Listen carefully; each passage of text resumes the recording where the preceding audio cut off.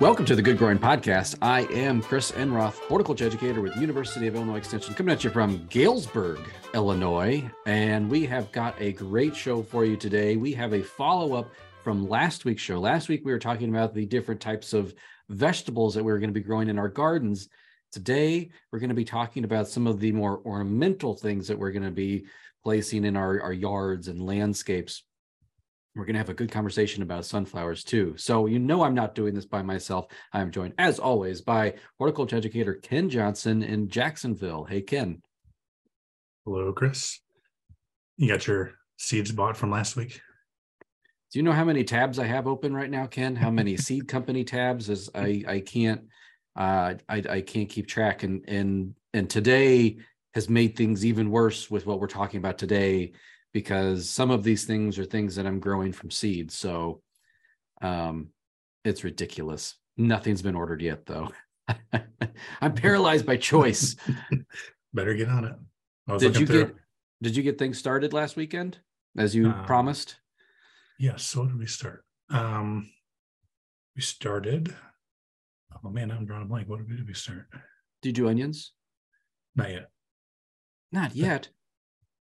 Maybe next week. Greens. No. All right. We did Veronica. Put the Snapdragon seeds in the refrigerator. I said to chill them first, so we'll do those soon. Did our artichoke and cardoon. And we did poppies. I think we started some poppies too. Well, that's a good amount of things to get going. So way to go. I mean, you're like 10 steps ahead of me. So that's great. And this week we are also joined, and let's see how much seed starting she got started. Boy, you should not say that sentence very fast so many times over. Emily Swihart, horticulture educator in Moline. Hey, Emily. Hi, guys. I haven't started yet. I have not started anything yet. Feel better about myself. Yep. I have on the calendar at the end of February. So I'm going to give myself next week and then I'll start. I guess I should add, I do have things ordered, but it's not necessarily personal gardening related. So if anyone has gone back and looked at Emily, Ken, my New Year's resolution article, it was about being organized. Ken, he's on top of that. The one thing I had stated is that I want to save time to garden personally, not just for work. And it's just kind of shaping up as business as usual. I have lots of seeds and things coming in the mail for work. Nothing yet for me. So 2024 we'll just reach for that year next year. Don't give up this year. I don't count myself out until like July. You can still plant. You're fine. You're doing fine. I've done that. I've done like maybe this tomato seed will give me a tomato like July 4th. Like no, too late. Fall garden. Yeah. Just focus on that. There you go. Then I got to order the seeds and I still don't get around to it. So, oh well. I'll save you some. Oh, thank you. Can I just contract Ken, just out go with over you? to his house. Help him out. Start planting random stuff in your yard. That's fine. That's kind of how I work anyway. So, oh goodness. Well, guys, so today we're talking about ornamental, some more of that landscaping type stuff that we're going to putting in the ground this year, and we're also going to be diving into sunflowers.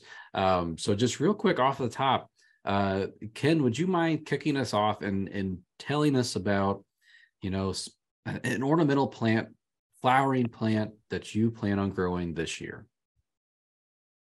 So I can start with kind of the newer stuff or stuff we haven't grown before.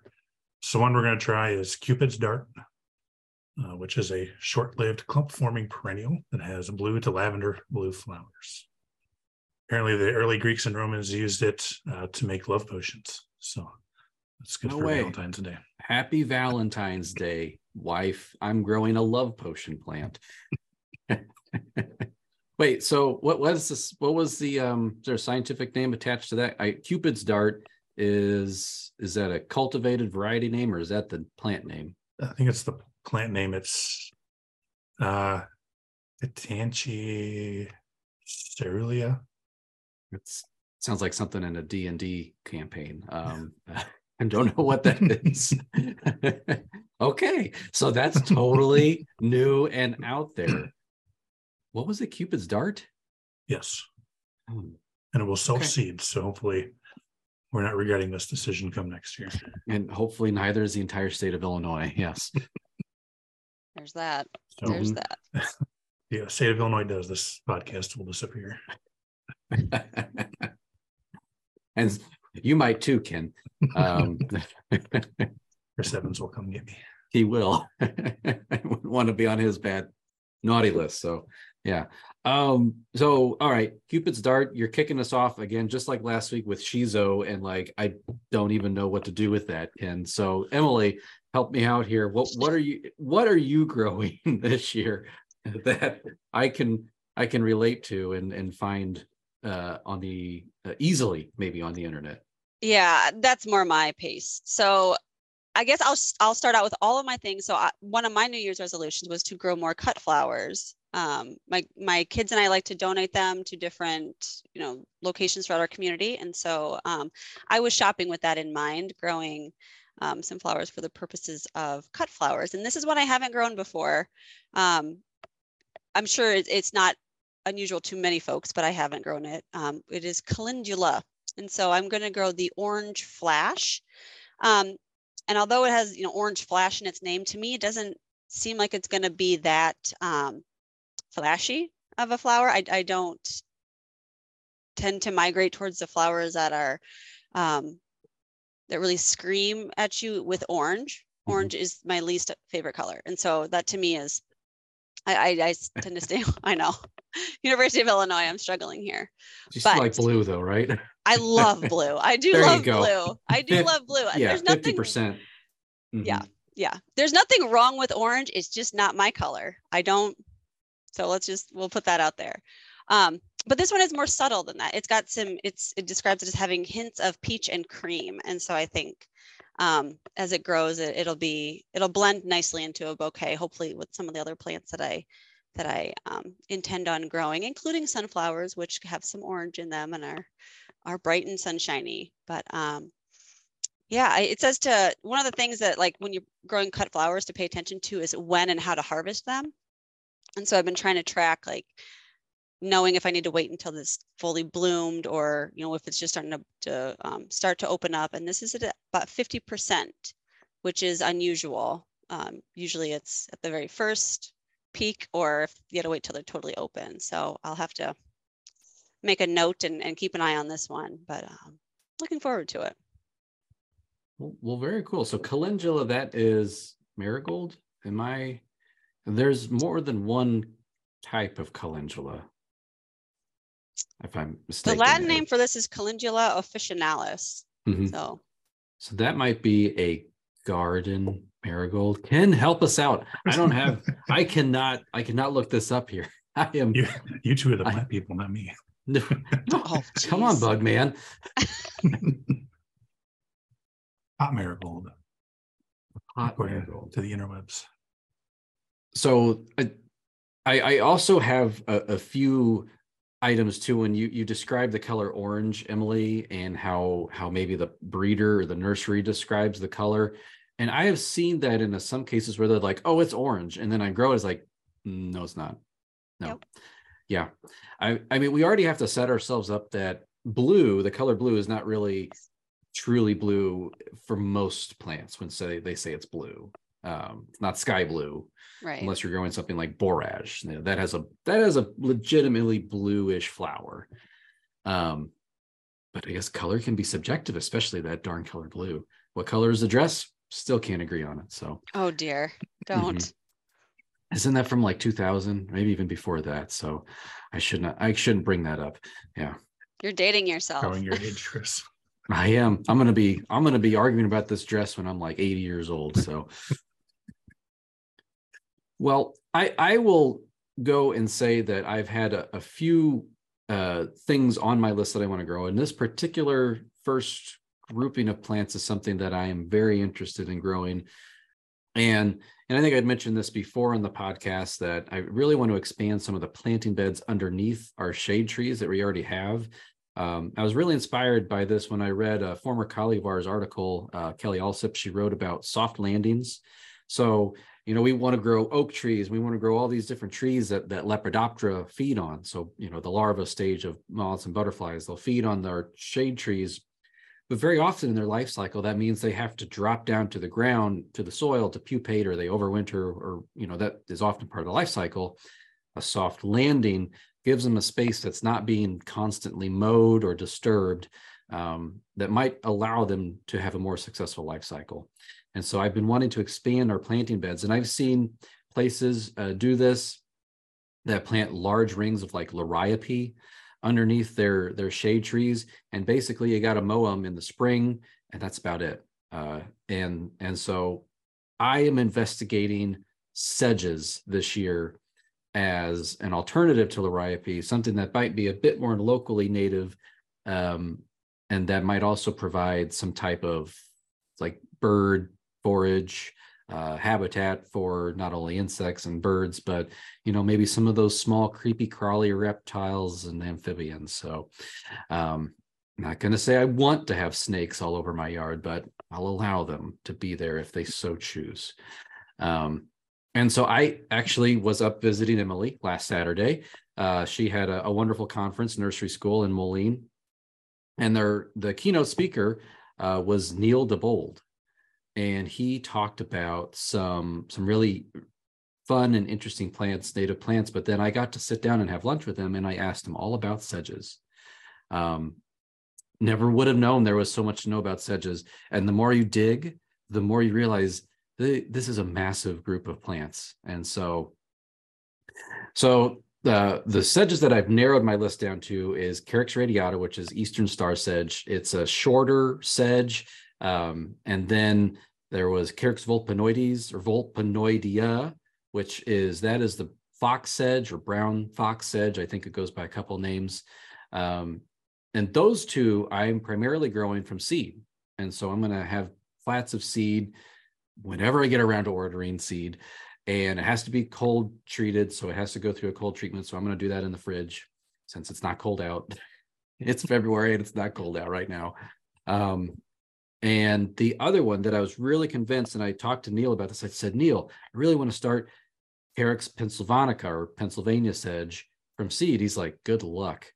He said, Carex pennsylvanica does not bear seed like you typically would see. It's not up here, it's way down on the ground. And it's a lousy developer of seed and takes a lot of labor to harvest it, takes a lot of germination efforts, so on. So seed is not a good option. He said most of it is propagated vegetatively. And he said right now, Carex pennsylvanica is a hot plant and it's really hard to find because it's being sold out everywhere. So I'll probably get only a handful of those because they're expensive, but they spread. And so you got to start somewhere with them. So that's what I'm going to do. Or at least in a couple parts of my yard. We're going to expand some of those mulch rings under the trees, and we're going to put in sedges. That sounds really great. That sounds really neat. Sedges I think they're underappreciated. So they look like grasses, right? Yep. For the most part. And I think that they're a really good option like for those shade places, but then also wet places, like in your yard, or if you've got some extra moisture in the soil in certain areas. I might have to look at some sedges, actually. Mm-hmm. Put that on the list. And I think a lot of people, or maybe it's just me, when you hear sedge, you think nut sedge. Oh, yeah. Oh, no. I think that gives them all a bad name, unfortunately. I only have a hate relationship with yellow nut sedge, so I despise that plant. And buy me a drink someday, and I'll tell you why. So it's a long story, and it's completely PG, so don't worry about any nighttime nightmares. No. So future podcast. That's future podcast, plants we hate. And why. So all right, sedges for me. Ken, what you got next on the list? So this year we're gonna, like I mentioned, we're gonna do some poppies. We haven't done those in the past. We've got Hungarian blue, which is violet flowers, ladybird, which is a shorter type, it's about 1.5 feet tall, red with black blotches in the center. We got Bridal Silk, which is pure white. And then Princess Victoria Louise is salmon colored. And then Flanders Poppy, or what you typically think of as a poppy, the red poppy you see everywhere. So we're going to do those. We're going to try some Nicotiana or flowering tobacco. That's another new one. So we got two different types for that. We got Cranberry Isles, Smoky Mauve, White, Pink, Violets, and Dusky Dark Purple for those. And then Old Fashioned Mix, which is just a bunch of different colors of white, fuchsia, maroon, and purple. And with these, they release their scent in the evening. So we'll probably do those like around our deck or something like that. So you can smell them at night when we go outside. That's cool. Correct. Is there any pollinator relationship with flowering tobacco? I can't remember. Because it's a very tubular flower. I would assume it's probably moths, since it's doing it moths at night. Mm-hmm. That's most, I'll say all, because there's always the exception. But usually if it's releasing its scent at night, it's probably going to be moth pollinated. So you're going to do some night lighting, Ken, and you're going to be catching some moths and doing some bug counts in the backyard. Is that what you're saying? Maybe. We'll have to see. We'll have to see if we're successful in growing them. Well, that the idea of people doing these night lighting insect catches at night is kind of catching on. I'm hearing more and more about that. And you're able to get a better glimpse of kind of your species diversity, because most people collect during the day, not at night. And so that's really cool that you're incorporating a lot of like night, like fragrance into the garden. We'll see. Maybe go out with a black light and set it up by the flowers and see what shows up. Mm-hmm.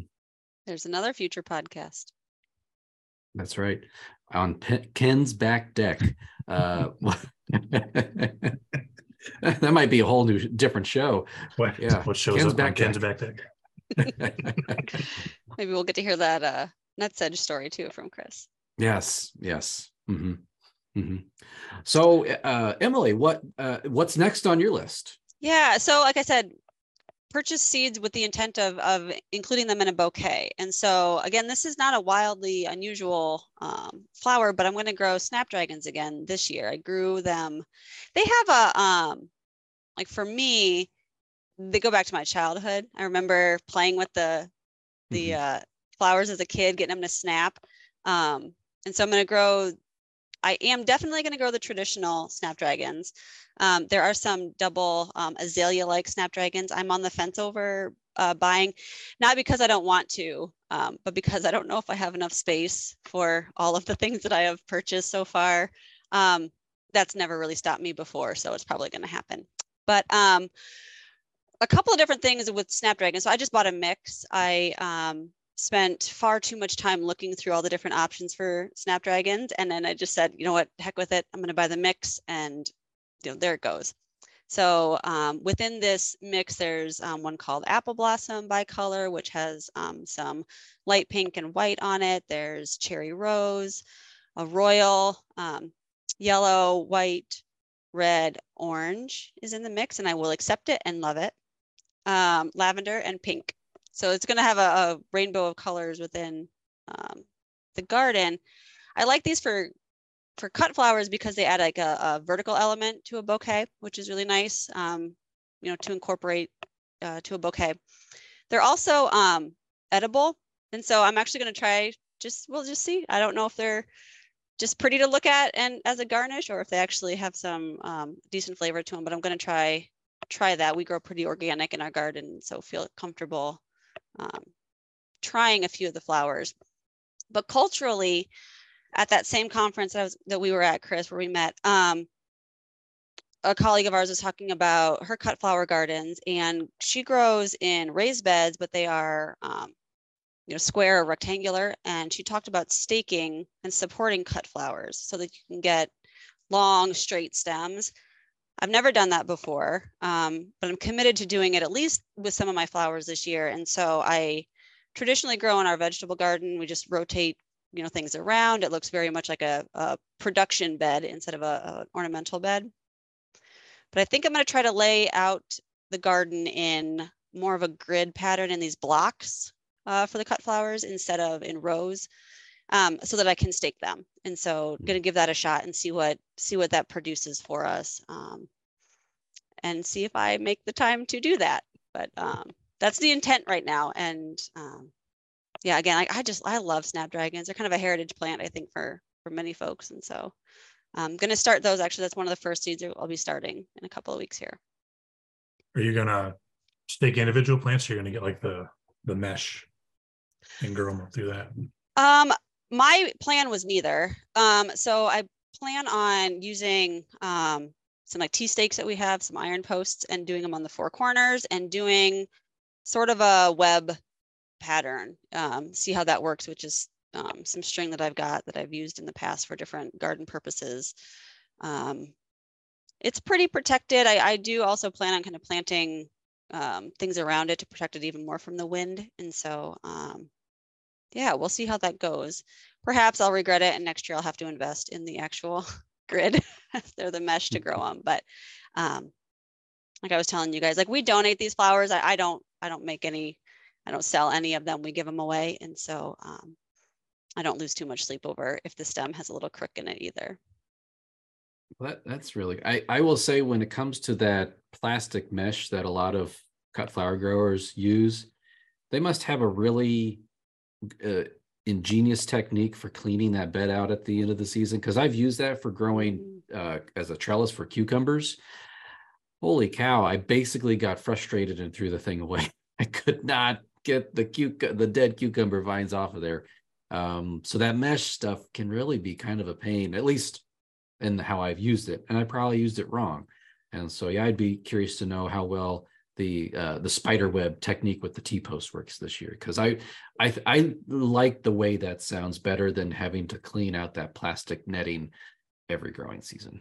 Yeah, and I do know some commercial growers will do a couple of layers of a web, like as the plants grow, they will add. And I want to put it out there right now is that is not my intention. If I get one web done, I'm going to count myself as successful, because we just grow a lot. We have a lot going on. Like I said, I'm not selling these, and so I'm not going to worry too much about it. It's more an experiment at this point. But if we can get some really nice flowers to give away, I think that'd be great. Very cool. Very cool. Well, my next plant is because I was surfing and looking for sedges, and I found a plant from my childhood that I just grew up with it, and it is mayapple. I remember as a child, springtime, my parents, where they lived, they had about 20 acres of woods, and springtime was just like mayapple time, and absolutely loved them. As a little kid, running through a grove of mayapple, they're up to your knees or your thighs as a child.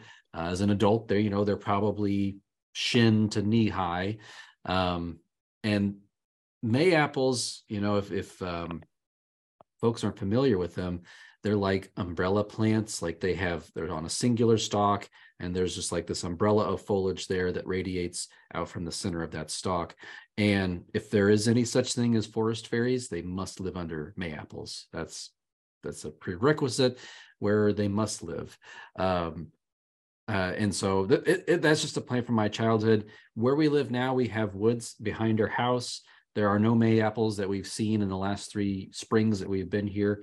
And I just want mayaples. I just want to see them. They're a fascinating woodland understory spring ephemeral plant. That's actually seed spreaded by box turtles. We have ponds nearby. Those are most certainly have box turtles in them.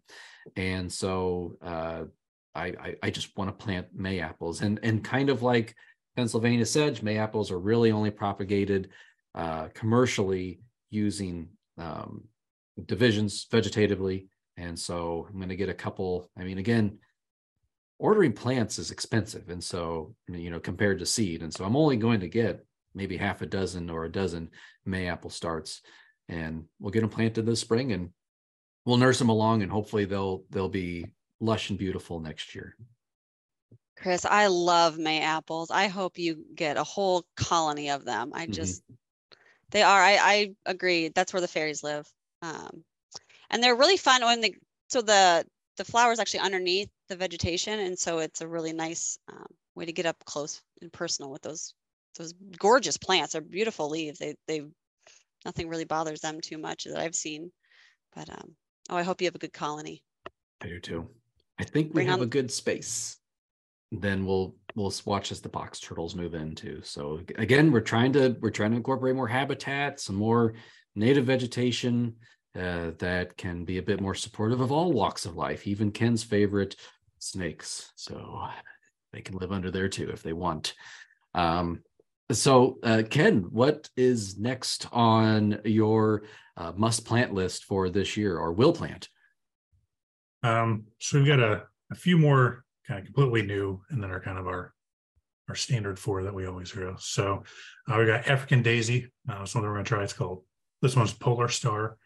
So white flowers with an iridescent purple ring around the centers. So we're going to try that one out. A hibiscus, Texas Star.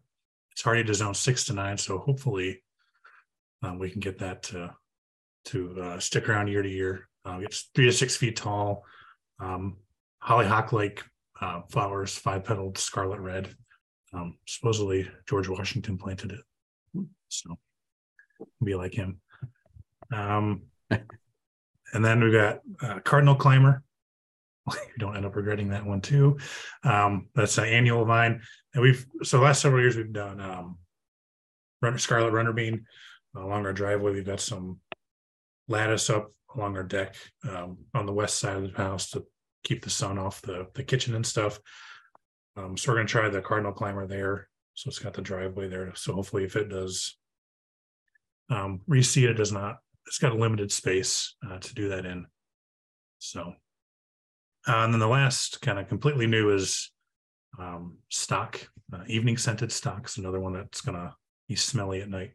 So it's also called melancholy gillyflower because of its drab and downcast appearance during the day. I was just going to say, I love the fragrance of stock. Then you said that. So then at night it opens up. You have lavender, white flowers, and a pleasant smell, or intoxicating scent, according to the catalog. You cannot scent or sniff and drive when it comes to stock, so don't do that. Oh, well, you can also use stock as a cut flower. So if you ever, need to do some improvisation with cut flowers, there you go. You'll have some stock. A couple of the oddballs that I'm going to try to grow again this year for my cut flower garden is they're good for dried flowers. And so this is kind of in addition to some of the plants that I harvest out of our landscape anyways. So like seed heads. I grow a lot of echinacea. And so like those seed heads are really pretty, as dried contributions to a dried flower arrangement. Rattlesnake Master is another one that I really love. It's just a unique flower. I'm going to grow straw flower. So I grew this last year, and I know that because I saved seeds from it, but I have no memory of where it was at. Just no memory at all. I don't know what happened. I don't know where it was. I'm not sure where I harvested the seeds from. It's just the strangest thing. So I'm going to grow it again this year, both the one that I grew last year, which is pink in color, and then a new one kind of purplish this year. And so a straw flower, I'll cut it during the growing season, but also let some go and save them for dried flowers. Similar, but a different shape to that would be Gomphrena. Now I did grow Gomphrena last year for the first time. It's also called Globe Amaranth, and I did not know what to expect. I hadn't grown it ever, but I was just really pleasantly surprised. It was like a rose color. I can't remember the cultivar. I did save some seed from it, but this year I got what's called Formula Mix. It's a mix of kind of darker purple, some lavender, some white, pink hues in the mix. Again, I couldn't decide. So I just got a mix, and we're gonna put it out there. But these are the most adorable flower heads I think I've ever seen. They're just tiny, a little larger than a marble, you know, kind of a like big cherry size, and they're just cute, like little buttons on the flowers, and they get these really long stems, and you can use them, you know, for filler in a bouquet, or just in a, you know, pack them together for a really formal type of bouquet. But looking forward to growing those again, and looking forward to growing straw flower, I guess, for the second time. We'll see. Have you guys ever done that where like you see that you've grown something and you just have no idea where it was? Yeah, some of the different cultivars and stuff we've grown. Like I look at the list and like I don't remember what that looked like. No, I have seen pictures that I've taken, and I've thought, whose yard is that? I'd never seen that plant before. It was my yard. I planted that. Yeah. Mm-hmm. I'm sure it was a delight last year, and I'm sure it'll be a delight again this year for me. We'll just repeat. Well, I really love the different types of amaranths, especially when you get into the different flower shapes too, which are really, really, I think, neat to see. Reminds me of some of those like celosias, like coxcomb, which has the just bizarre. It's like, you know, when you do a science fiction movie and you want a bizarre looking flower, let's go with some of the amaranths, some of the coxcombs. Let's go with those because they just don't look like they're from this planet. Those are some of my favorites. Yeah. I grew the plume celosia and the like brain celosia last year, and yeah, really, really fun. I had more than one friend out into the garden and go, what is that, with the brain celosia? And I grew let's see, there was like a yellow, an orangish color, and I got some pinks. It was called Chief Mix, I believe is what it was. It was really, it's really fun to grow. So. Yeah, we're gonna grow some celosia this year. We've got one of the brain types. Was it Corona? And was it? It's a yellow and red. And then one of the spike ones. It's Asian Garden. It was an AAS winner in 2017. It's got pink flowers on it, so can report back on that. I didn't do any cutting, so like with cut flowers, a lot of times you'd like head them back or cut the plant back so you get more of a branching, you know, form to them, and you would force more blossoms on it. I knew I should have done that with the celosia, and I didn't. And the stalks on some of those, the brain celosia, were huge. Like the size of the flower was large, but like it was almost woody in texture. It was really impressive. The pruning saw out to make cuttings of those guys. Yeah. Yep.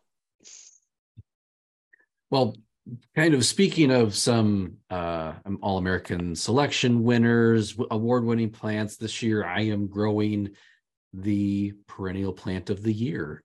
And so that is the American Gold Rush Rudbeckia. It's a black-eyed Susan. It was All-American selection winner in 2020. And this year, 2023, it is now the Perennial Plant Association's Plant of the Year. And I do have black-eyed Susan already in my garden beds, but it gets awful, what I believe is Septoria leaf spot. So the plants don't look that great towards mid to late summer. And so I would like to rotate in this particular black-eyed Susan in there because it has a resistance to those leaf spot diseases, and it has performed very well, hence why it's been winning all these awards. And so I'm going to be tossing in American Gold Rush black-eyed Susan into my pollinator bed, because I've also put in a lot of other plants last year. So a lot of purple flowering plants too. And like ironweed is one of those. And so actually I have a lot of those. And so so we will be having a purple gold flower scheme late in the season. And I that's just kind of why I've selected it. And so all American Gold Rush, it gets about 2 foot tall. It will spread kind of like most Rudbeckias do, but it's, from all the pictures I've seen, it's like fairly contained spread. It's not like with some Rudbeckias that I've grown in the past, it's like, oh, across the yard, a Rudbeckia popped up. So, but we'll find out, I guess, over the years how much this plant likes to move around. And if it wants to move around and it looks as good as it says it does, I'll be happy. It'd be interesting to see how that does for you, because we pulled all of ours out. It just got by like mid to late summer, the leaves would just be like purple. They're so diseased and stuff. So we just got to the point we pulled everything out, and we have not really replaced it with anything. We've just been doing annuals where it was. So where you have been growing like the old Goldstrom Rudbeckia type, I mean that's probably general. Yeah. So this is supposed to perform better. Goldstrom was like the bread and butter of the industry about a decade ago, and then what Ken just described, it just happens. People get tired of looking at half dead plants half the summer. So yeah, hopefully it'll look really nice all summer. Well, Ken, how much more room do you have in your yard? I think we're gonna be killing off large patches of grass to fit everything in. That's the spirit. I like to hear that. So we've got a few others. I won't go into detail, but we're going to do some marigolds, some nasturtium. That's something we've done every year. We've got one of the railing pots you fit onto like a deck railing, grow the nasturtium over that. I have not been successful the last 2 years.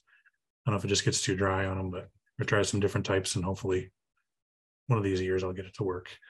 Got some sweet pea and coleus and status and stuff, kind of some others. And then cotton, we're going to try a new cotton this year. I don't know if I mentioned that in previous podcasts or not. Arkansas green lint. So it's going to have a green cotton boll instead of white. So we do the red foliated cotton we've done every year. It's kind of got that purplish leaves on it, and then a white cotton ball, and the green lint has green, kind of a olive green color to it. So that's the new cotton we're trying this year. And then kind of the big four we do every year are going to be snapdragons, cosmos, zinnia, and sunflowers. And we've got 6, 7, 8, 9, 10 or cultivars of some of those. So we went a little crazy with some of that stuff. So I think that's okay to go crazy with flowers, Ken. I support it. Yeah, is that kind of like a mixture that you do, and you just sort of throw it out there and just like grow, do your thing? Happens. Okay. And usually we kind of do it by height, and whatever else happens. So like some of the zinnias we've grown in the past, I couldn't tell you what's what, because it just gets planted and we don't necessarily keep track of what's where. Do you save seeds from any of those from year to year? Do you? Okay. No, we just leave it. And if birds eat it or whatever, we usually don't, when we buy the seed packet, we usually don't plant all of them. So if we wanted to, we could, if we had one we really liked, do it again the next year. Yes, I'm also growing zinnias. I've always grown them. Like you said, it's one of the must-haves. And I bought some new seeds this year just to get a little more variety in the garden and know for sure what I'm going to be getting as cut flowers. But usually we save the seed. It's one of the easiest seeds, I think, to save. Let the seed heads mature, and then go cut it, in the fall and keep it. I've had very, very good success with that. So if anybody wants to start saving seeds, I think that's a good spot to start. They also just keep producing. They grow and grow and grow all the way through the season. So it's easy to let seed heads mature because you've got so many of them. You just go look at what you didn't get cut. But yeah, I love zinnias. I am getting some giant dahlia sized ones this year. I don't know if you have any of those like really, really big ones. Our master gardeners last year had some. I swear they were the size of a dinner plate. Like they were amazing, just amazing. And of course they do take especially good care of them. I'm not sure my zinnias will be as well cared for as our master gardeners do, but I'm gonna give it a shot with these just giant flowers that are in all the bright colors. And so we'll have to compare, Ken, when we start getting our flowers. Try to make sure I keep track of what's where. Yeah. So when I Or take pictures, I don't. can tell you what it is. Yeah. For cosmos, are you growing any of the double cosmos? I'm going to just go straight. The Versailles mix is what I'm going to grow this year. Yeah, everything is a single. We did one last year called Seashells, where the petals just kind of curl, almost like a hollow cone on them. We usually do the singles because when I'm picking flowers anyway. My wife sometimes not. I usually when I'm picking them, I try to avoid a lot of doubles, just pollinators and stuff. But sometimes if they look cool, it's worth getting in. But I usually stick to cool names. Or cool names. Ken is a sucker for cool names too. If you're a plant breeder, give it a cool name and I'll probably mind. Hook, line, and sinker. There's one on the cosmos that I'm on the fence about. Again, I don't know where I would put any of these things. I ran out of room a long time ago, but it's called Cupcakes Blush. And so it's semi double. It's not quite as full as some of the other doubles. You can still see the interior, but I don't know. With a name like that and it's pink, I mean, hard to say no. Now, okay, again. So we usually, I think a lot of people think cosmos is the orange ones is the one you usually see. Right. And my wife, she likes orange, but she does not like orange cosmos. So we haven't grown those in a while. So we're doing a lot of the apricots, the whites, the pinks, most purples and stuff. So there's a lot of different colors out there. If you don't like orange, there's other stuff out there. Yeah, I'm not growing the orange, and that is probably no surprise to you guys now. We know orange is not the color for Emily. Names for Ken, no orange for Emily. Yep. A couple of the other ones that I was going to grow this year that I haven't grown before. One I'm on the fence about. Again, haven't bought this one because I've not grown it, but it's appealing in that it is called Mrs. Burns Lemon Basil Seed. So it's a basil, so it would be edible, but I would grow it as a filler for cut flowers. And I think that the fragrance, I love the fragrance of basil, and when lemon basil has that kind of lemony, bright fragrance to it. I don't know if I can dedicate a whole space in the garden just for an herb that I'm going to cut and put in.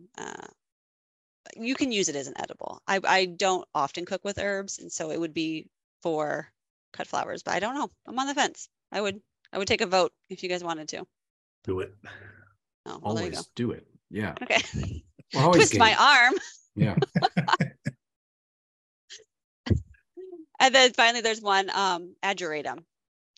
Pretty well known, pretty common cut flower or ornamental flower to grow, but it's got some really pretty colors of purple and pinks and whites. You might sense or might have picked up on that I really like those cool colors. And so this one attracts some butterflies and bees also. And so I like that because I don't clear cut the garden when it comes to harvesting flowers. Of course, there's going to be some that are left behind.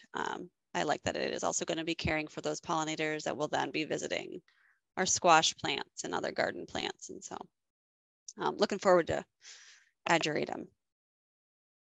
I think 2 years ago, I grew Ageratum houstonium. Man, don't ask me for a common name on that one. I do not know.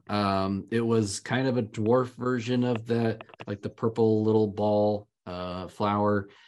And it did not do very well in my front garden bed. It was because it was probably too dry and too much shade, I would think. So I replaced it middle of the season, and I bought one of these. I bought lungwort. I know it as Bethlehem sage. It's Pulmonaria saccharata. I think it means like pulmonaria because it used to be used for like medicinal things. So, but it has these it's like powdered sugars on these green leaves, and it has a beautiful bluish to reddish flower.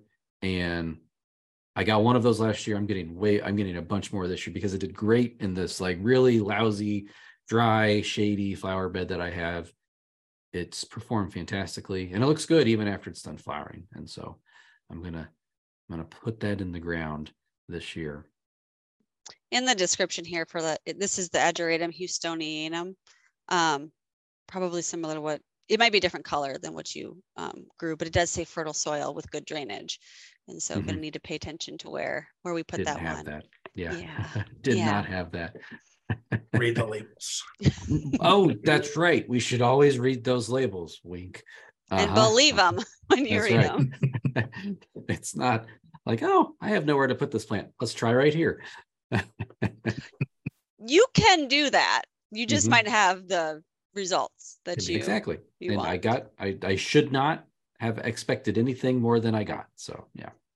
So have either of you heard of the not new, but newish hosta? I think it's called Lipstick Blonde. It's got the red stems or petioles, and then it has yellow foliage.